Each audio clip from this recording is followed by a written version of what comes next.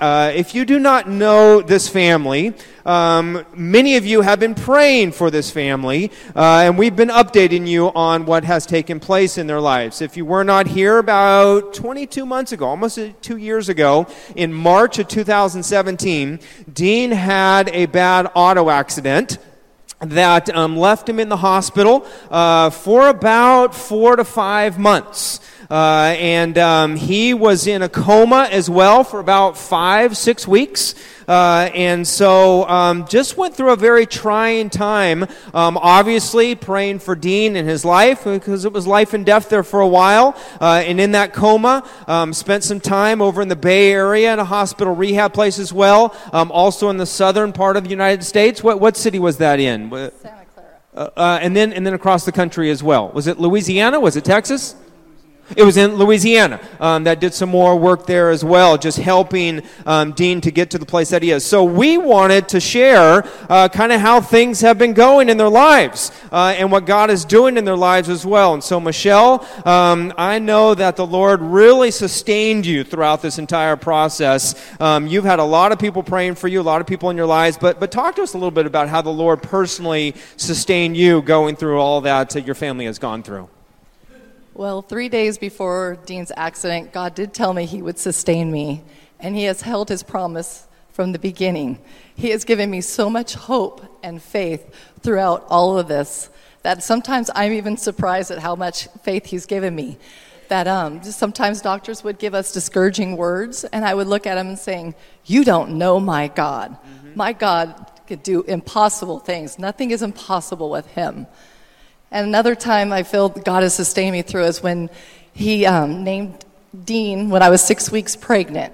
And Dean means one from the valley. And so as we were going through this process, throughout the 19 years, I would wonder, God, why did you name him Dean, one from the valley? I mean, he was born in the valley, and I raised him in the valley. And then the day after the accident, Pastor Brad shared with all of you Dean's tragic accident. And one of the ladies here came to the hospital and said, "I don't know, but God wants me to talk to you." And I said, "Well, God named him Dean, and Dean, he belongs to God, and our children are gifts to God." And she looked at me and she said, "Well, what does Dean mean?" And I said, "One from the valley." And she looked at me and she said, Psalms 23:4, "Yea, though I walk through the valley of the shadow of death, I will fear no evil, for your rod and your staff comfort me." And I went, wow, okay, God, now I know why you called him Dean. He's definitely from the valley, and at that time, we weren't sure if he was going to survive. And I just felt those were comforting words of that, do not fear, for he is with us. And he has comforted us through the entire time. Absolutely, he has. And he sustained this family in so many ways. In fact, I think it was just a couple of days after the actual accident, you also had a dream that really God made an impression upon you, didn't it? Actually, yes. And it was, I believe, about 24 hours after the accident. And at that time, they didn't know if Dean was going to survive. And so that first night when I went to sleep, I dreamt that I was in front of the hospital. And all of a sudden, a soldier in his uniform was standing at attention at the hospital. And all of a sudden, there were two. And then at an aerial view, I just saw rows and rows upon soldiers. And that second soldier put his rifle up to his shoulder. And at that time, at that moment, it was so powerful. The whole army marched towards the hospital. And there was a powerful sound that woke me up. And all I can think of, I feel like God showed me that was his army of soldiers fighting for Dean's life. And he just gave me that vision. And also, I feel, after Pastor Brad shared with all of you, you guys have been, God calls us the prayer warriors. And you guys have been those soldiers, makes me want to cry, that were standing in front of that hospital. And every prayer was heard, and it was marching towards his room. And you guys are part of his I feel is life and being alive and here today. Absolutely. So thank you. Absolutely. That is a wonderful reminder of how powerful prayer is. Yes. The power in prayer. And so many of you, obviously, as I said, prayed for this family and for Dean and for Marty and Jake as well. Marty, thank you so much. And Michelle, if you just want to hand that over to Marty as well. Marty, you have been really a stalwart within this family as well, as you've been the primary caregiver for Dean on a regular basis, just caring for him, taking him to the gym, taking him to therapy and other places like that. I know when some of these kind of tragic things take place and hard accident takes place, sometimes that can divide a family up. But really, you have come closer together as a family, and Marty, you are a huge, huge part of that. And so we thank you for being that lover and caregiver. He's like your best friend now. I know it is, because you guys spend so much time together. But you wanted to say something to our church family as well, don't you? Yeah, I did. Thank you. I'd like to thank everybody at First Baptist for their prayers, donations, time, and insight. You can never really prepare for a tragedy, and why would you want to? But I can tell you that this church, through Christ, stood up with an outpouring of love and compassion, and for that we are grateful. Dean has made great progress, and we are hopeful and praying for more. It's a great feeling to know Jesus has your back, and it shows through First Baptist Church of Stockton. Thank you. Absolutely. Absolutely. Thank you. Thank you. And through these tough and difficult times, God is still on the throne, God still is working, and God is still molding our lives and shaping our lives. And so, Michelle, I know you've been receptive to that, of hearing, okay, God, where are you taking this? Where do you want me and our family to take steps forward? And so one of the wonderful things that God has done is birth a new ministry inside of you. And so share that with us. And it's on, as I said, at the top of your bulletin cover on the inside, called Beautifully Broken. But share with us a little bit about that ministry and what that's going to hopefully accomplish. Yes.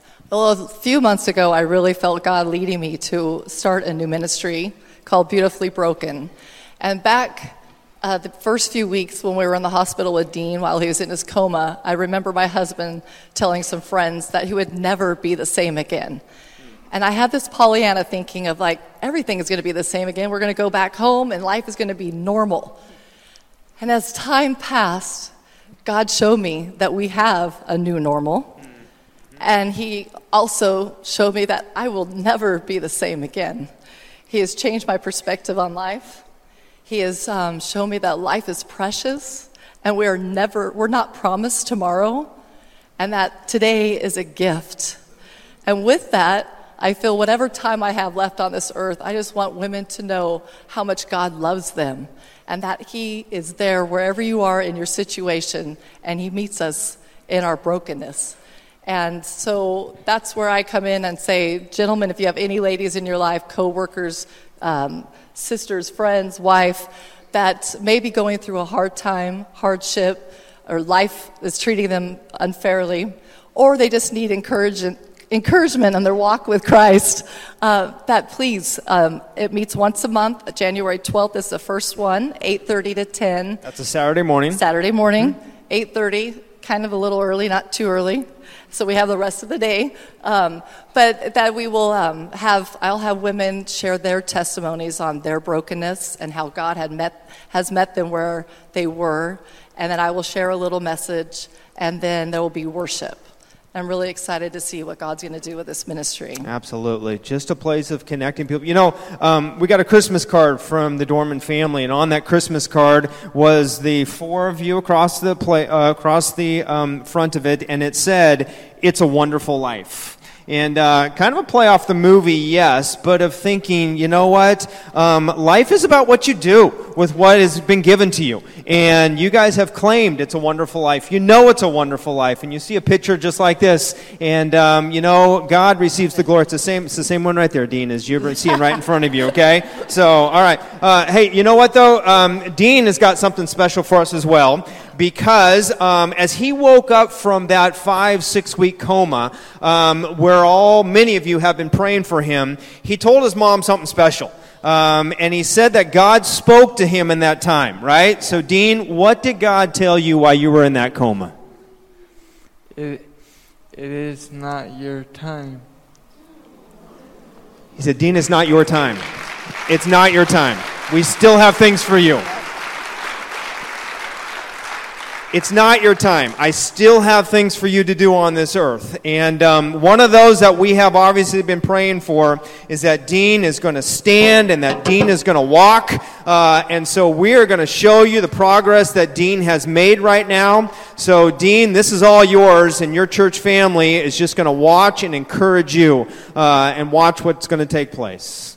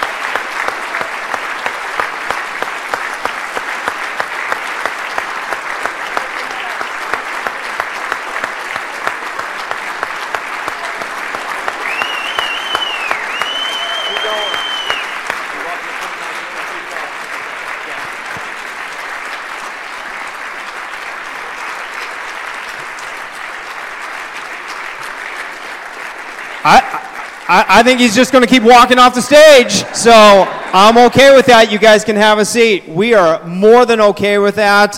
We are excited for you, Dean, and what God is doing in your life, and Marty and Michelle. We know that God is up to some really, really special things with this family, and we never know what the new year has in store for us. You never know.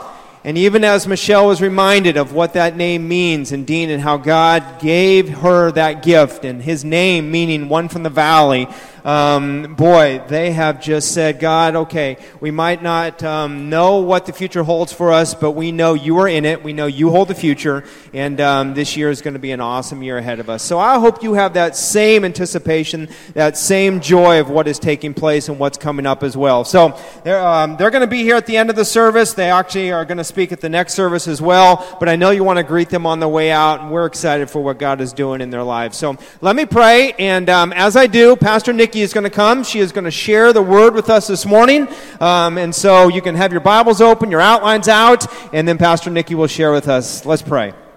God, thank you so much for a life that we have seen changed. God, we don't always know why things happen and the reason for them, but we do know that you are involved, and when people love you, when people serve you, when people know you, God, you will walk with people through the valleys. And I do thank you for what you are doing in the Dorman family. I thank you for this church family that has come around them to support them and encourage them as well, knowing that, God, we know you are sovereign. We know that you are Lord.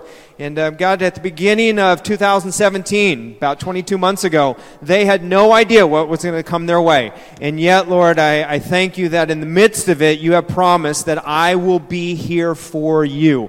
And so, Lord, we join them in praying for them. We join them in helping to give and to be their go-between in many places, in many ways, none more than going to the throne of your grace and of your goodness to us. And so we, again, thank you for what Dean has been doing, the progress that he has been making. And Lord, now as you continue to work on our lives, even as you've been working on the Dorman family's lives, I thank you that you're going to bring your word here today as Pastor Nikki shares it with us. And Lord, may our roots go deep, being rooted in you, so that no matter what takes place, no matter what happens in this upcoming year, we will know you're active and you're involved in it. So we love you and we thank you. And it's in the name of Jesus that we will lean in now to listen to you. In the name of Jesus we pray. Amen. Amen. Amen. Bless you. Thank you. Thank you. Pastor Brad, I don't know how you made it through that without crying. I was a mess backstage. That was awesome. I hope you don't get too close with the camera. You might see my mascara. But I just want to say thank you to the Dorman family for sharing your story with us for the last 22 months and allowing us as a community of believers to stand by your side.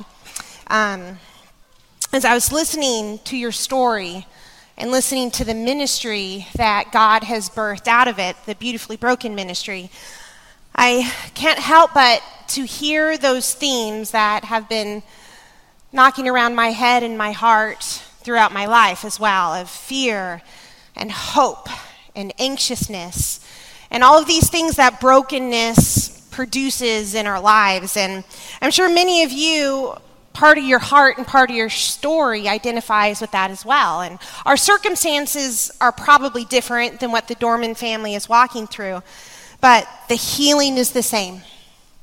And it can only be done completely through Jesus. 110%. Right, Michelle? When I was 19, I began to process the brokenness that I have walked into that point of my life. You see, my formative years, my childhood, my teen years, they were really hard, full of brokenness. And at 19, I came to this place of anxiety and being riddled with fear and open wounds that I didn't know how to heal from. I didn't have the skills. I didn't have the knowledge and the ability. And I wasn't exactly sure how to dream or what to dream. Because the lens that I was looking through in my life was a lens that had been formed through brokenness and through emotion. And that's hollow. And I knew that I had to make a decision to begin the healing process. And I knew it was only going to be done through the Lord.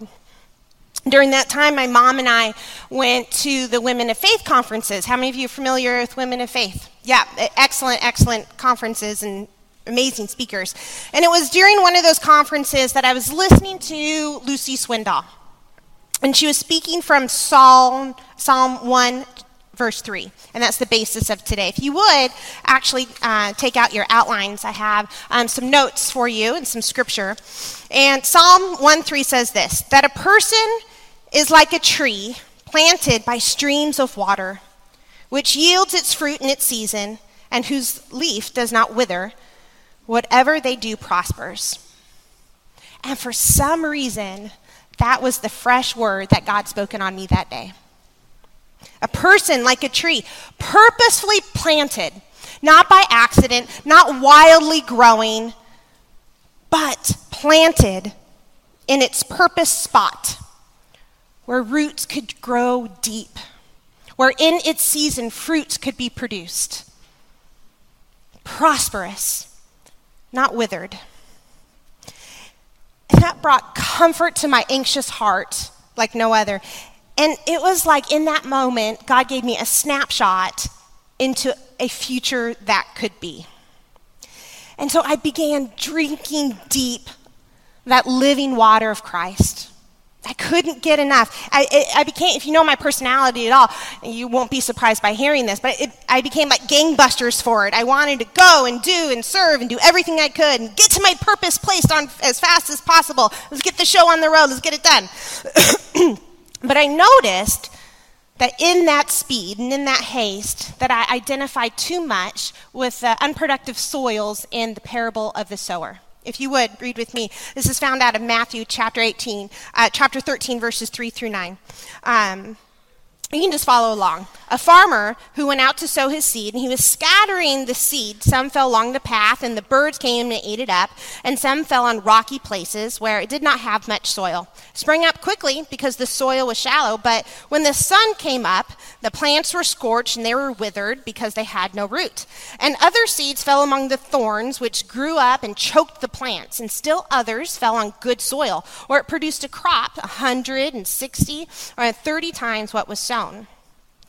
And I had fallen in love with Jesus and trusted his safe, unconditional love so hard and so fast, but yet I hadn't brought my brokenness to him. Nor had I pulled out the weeds of sin in my life. And the areas of past wounds and hurts, those were like the rocks in the soil. And my unrepentant sin, those were like the thorns choking the life out of my growth. I hadn't taken these things to the cross and experienced complete healing. And if you don't do that, you can't grow deep roots of faith. When Lucy Swindoll was reading Psalm 1:3, I remember this so distinctly. I closed my eyes, and I immediately, while she was reading this, I thought of the redwoods up the coast, the tall redwoods, the Avenue of the Giants. And in my mind's eye, I saw how tall they were, how large the trunks were. And I was just thinking, oh, to be a giant for God, to grow and to grow and to grow in him and for him. And when you're looking up at these immense redwoods, and if you're there, if you've been there, if you're looking up at these, what you're standing on is actually a root system wider than those trees are tall. And I began to process the principle of foundation and how important it is for us to grow. The foundation always has to be bigger than what it's supporting. We cannot speed through this process. Instead, we need to expect and embrace God's root building process in our lives, and that takes time. And that means things need to happen in the proper order, and that is roots before fruit. We are designed to bear fruit. In John 15, Jesus tells us that we are appointed to do this. I am the vine, you are the branches. Whoever abides in me and I in him, bears much fruit. And apart from me, you can do nothing. Not just bear some fruit, but bear much fruit, lasting fruit, but only through and because you are connected and growing with Jesus. There's a part of this verse that has stung me a little bit. There's a hollowness in that apart from me, you can do nothing. Because we are destined to grow. We are not destined to be apart from Christ. It doesn't just take time to grow tall, but purposed and active time for us to do our bit. This morning I want to take you on a journey through the life of David. And we see his journey starting as a boy who grew to be a king. Who did this. He expected and embraced this root building process in his life. And it wasn't easy and he wasn't perfect. But he is a model for us. And just like those tall redwoods I showed you, with immense root systems large enough to bear the weight above ground, David needed to trust God with the growth in his life. Because God would later trust David with a nation.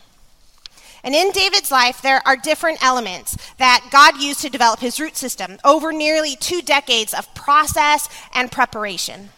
And these elements are like different soils with different mixtures of nutrients needed for the specified purpose at the specified time. And we'll be talking about 3 soils necessary to grow in this way.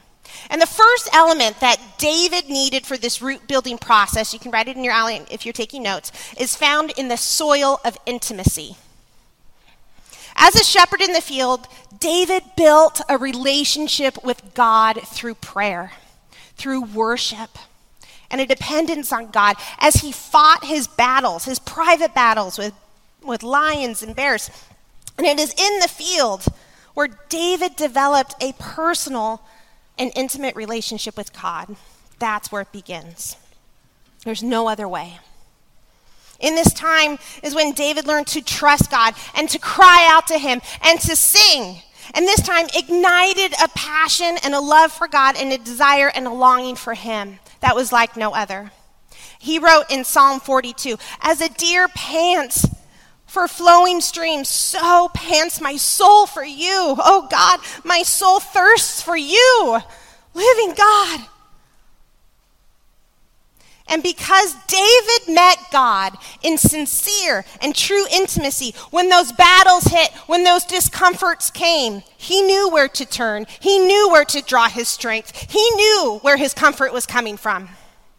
And when our battles come, and when we're uncomfortable, and we want to give up in trusting to God, may we be like David in Psalm 62. When he was in the wilderness of Judah, he cried out, "Oh God, you are my God. Earnestly I seek you. My soul thirsts for you. My flesh faints for you, as in a dry and weary land where there is no water. And so I look upon you in the sanctuary, beholding your power and glory.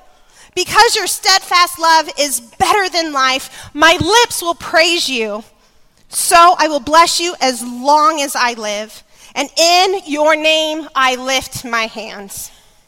Amen.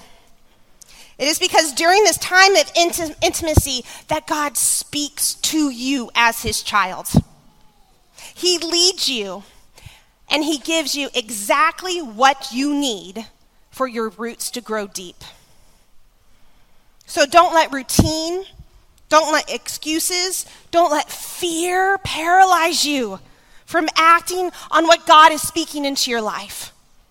Carry it, walk it, live it, claim it. Even if it's frightening. Because, guys, you're not as fragile as you think you are. God has you. He has got you. Find a place and a time to be intimate with God, and you protect it. Make it special. He desires to plant you in a soil where he can get your full attention, where he can speak into your heart. He can ignite a love for him that becomes your primary motivation in life. He desires you. So find a place to meet him. The second element David needed in his root building process is found in the soil of serving. David was anointed to become the next king when he was very young, somewhere between 8 and 15 years old. And after he was anointed by Samuel, David not only continued to serve in his father's house, but by caring for the sheep and taking food to his brothers in the front lines of war, but he was also called upon by the then current king, Saul, to serve as his personal worship pastor and armor bearer. And David did this. David didn't embrace this position of serving because he knew it was a stepping stone to the throne. It wasn't that at all. He maintained an attitude of humility, even when Saul turned against him. David's choice to embrace serving as the appropriate role for the would-be king is actually a foreshadowing of the true and eternal servant king who is Jesus Christ. It was also a model for us, the model for us. In the parable of the sheep and the goats, Jesus explained that when we serve others, he actually counts it as serving him. This is what it says out of Matthew. For I was hungry, and you gave me something to eat. I was thirsty, and you gave me something to drink. I was a stranger, and you invited me in. I needed clothes, and you clothed me. I was sick, and you looked after me. I was in prison, and you came to visit me. And then the righteous will answer him, Lord, when? When did we see you hungry and feed you, or thirsty and gave you something to drink? When did we see you as a stranger and invited you in, needing clothes and clothed you? When did we see you sick or in prison and go to you? And the king will reply, truly, whatever you do for one of the least of these brothers and sisters of mine, you did for me. And I can tell you, in my own walk, it is in times of intimacy with God where I found healing and where I continue to fight my battles today. But it was in times of service where I read this passage with a heart ready to receive. A little after Women of Faith times in my early 20s, I went on as many mission trips as humanly possible. I wanted to go, I wanted to serve, I wanted to grow. I wanted to serve the kingdom and further the kingdom. And on one trip to Costa Rica, I chose this passage, the parable of the sheep and the goats, to meditate over, to process, to be the lens in which I saw this service experience. And my heart was so challenged, and in turn it was humbled and changed, because every act of service, every need that I saw in front of me that I could choose to respond to, it was as if I was doing it for Jesus. And it made my heart break for the things that broke God's. And it left me in this place of wanting to give more and do more and serve more. And not in a matter of self-promotion, but because I love the Lord. And I knew he had a plan and purpose for my life and the lives for others. And it was on this trip when the seed of ministry and service was planted so deep into my heart. And it was within 6 months that I left my full-time career path corporate job in Sacramento and accepted a part-time job as a youth intern here. The pay was not an increase, but I could not have been more excited and more fulfilled and more satisfied and more provided for. You see, that's the divine exchange in serving. That when you take steps of obedience and sacrifice, God always meets you. He always does, and he always takes care of you. As you give and experience him in deeper ways through service, he gives you irreplaceable joy and complete provision. The most joyful people I know are also the greatest servants I know. When Jesus told us to demonstrate the greatest love by laying down our lives, he wasn't just referring for us to die for something. While Jesus did pay the greatest price by going to the cross and offering redemption, of forgiveness of our sins, of being connected to the Lord, but he also modeled it every single day of laying down his life through sacrificial service. Jesus served everybody. And he served them in ways that revealed how truly he loved them. And we are called to serve in the same way. We are called to serve because of love. It's as simple as that. Because Jesus is love. He died for love. He served out of love. Love, love, love. The soil of serving is one of the richest places to grow your roots, and it is there that they can grow deep and wide and get the nutrients needed to bear lasting, impactful, eternal fruit. God processes David's life. God's process in David's life was designed to prepare him, to prepare him to be a leader who could handle the weight of promotion, to handle the weight of increase. And along with the soils of intimacy and serving, God planted David in a third soil, and that is the soil of community. When 400 men joined David in the cave of Adullam, he learned what it meant to be a leader of men. He learned to trust friends, to trust his brothers in arms, to trust God. He learned to encourage, he learned to inspire, he learned to uplift, he learned to take hits, he learned to model a standard of honor for others to follow. And he learned to lead with a vision. As in everything, it is vital that we build our lives on the words and the example of Jesus Christ. He is the example that we follow, and the model upon which are based our lives. And the Gospels are very clear that Jesus lived in community. He and his disciples, they traveled, they ate, they slept, they worked, they ministered, all together. In fact, Scripture shows us that times when Jesus was alone was when he was seeking times of intimacy with God the Father. Other than that, Jesus hung out with his community. He had real relationships with the people he served with, and he worshiped God with. Jesus repeatedly emphasized that our interactions with other people matter in our interactions with him. He said, you can't tell me you love me while hating a brother. Your interaction with that person over there is tied to your interaction with me. Don't you love me? Love people. In our culture, independence and isolation and self-promotion are very natural, but they're countercultural to Christianity. Christianity should be lived out in the context of community. And not just an online community, although it's an incredible resource, but in a room like this, our church family. Getting to know people that we worship with, serve with them, pray for them. Jesus said in John 17:23, I in them and you in me, so that they may be brought to complete unity.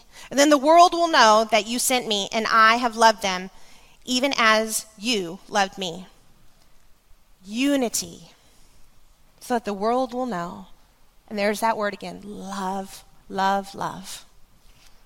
As a whole, we are one body with many parts working together. Romans 12:5 says that. So in Christ, though many, we form one body, and each member belongs to all the others.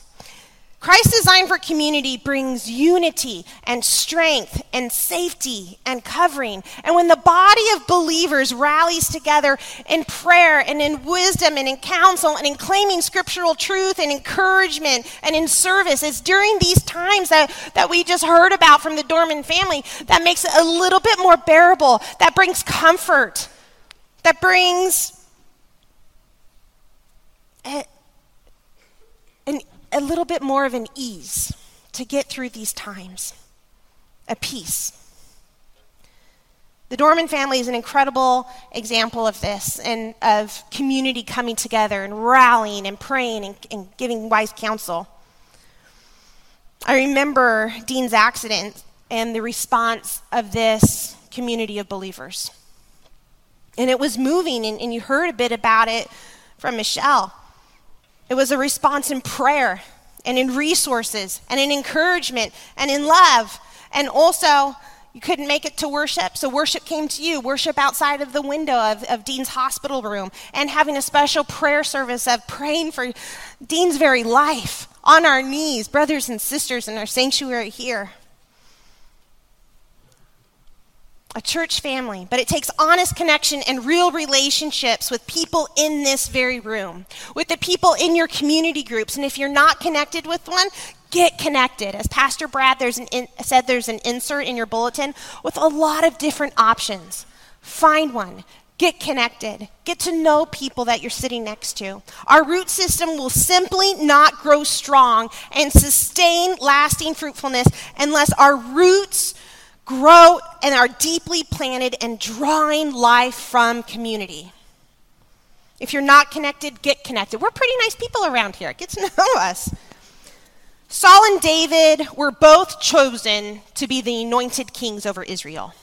They each reigned, this is interesting, for about the same amount of time, about 40 years. Both achieved significant victories and successes.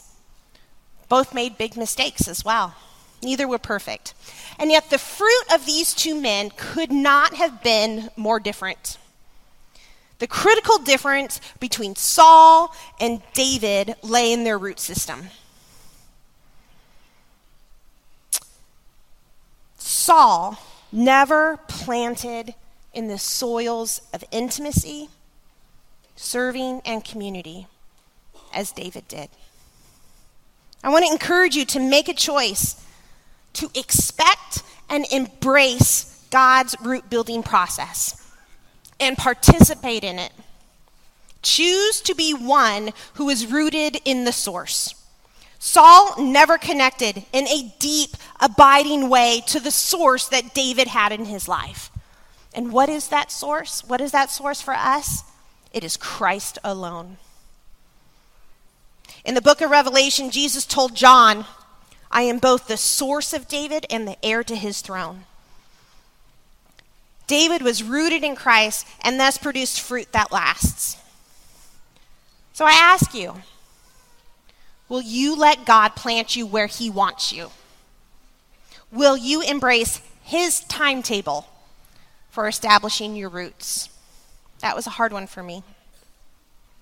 Every day we get to choose between human successes and God's successes, between the temporal and the eternal, between the way of Saul and the way of David. It is my fervent prayer that you choose to be one who is rooted in the source, who is Jesus. Will you pray with me? Dear Heavenly Father, we come to you with your word fresh in our hearts and our minds, and we thank you for your faithfulness. And Lord, may we walk in your ways and embrace and expect this root building process that you have designed for each of us. And Lord, I pray over this community of believers today, and I pray that we will desire to long for you as David did. May we find a time and a place to have deep, intimate moments with you, and may you give us all the courage to step out in service and give us the right hearts of love and humility. May we connect to you in deeper ways and also connect to each other as a body, as a family, as a community.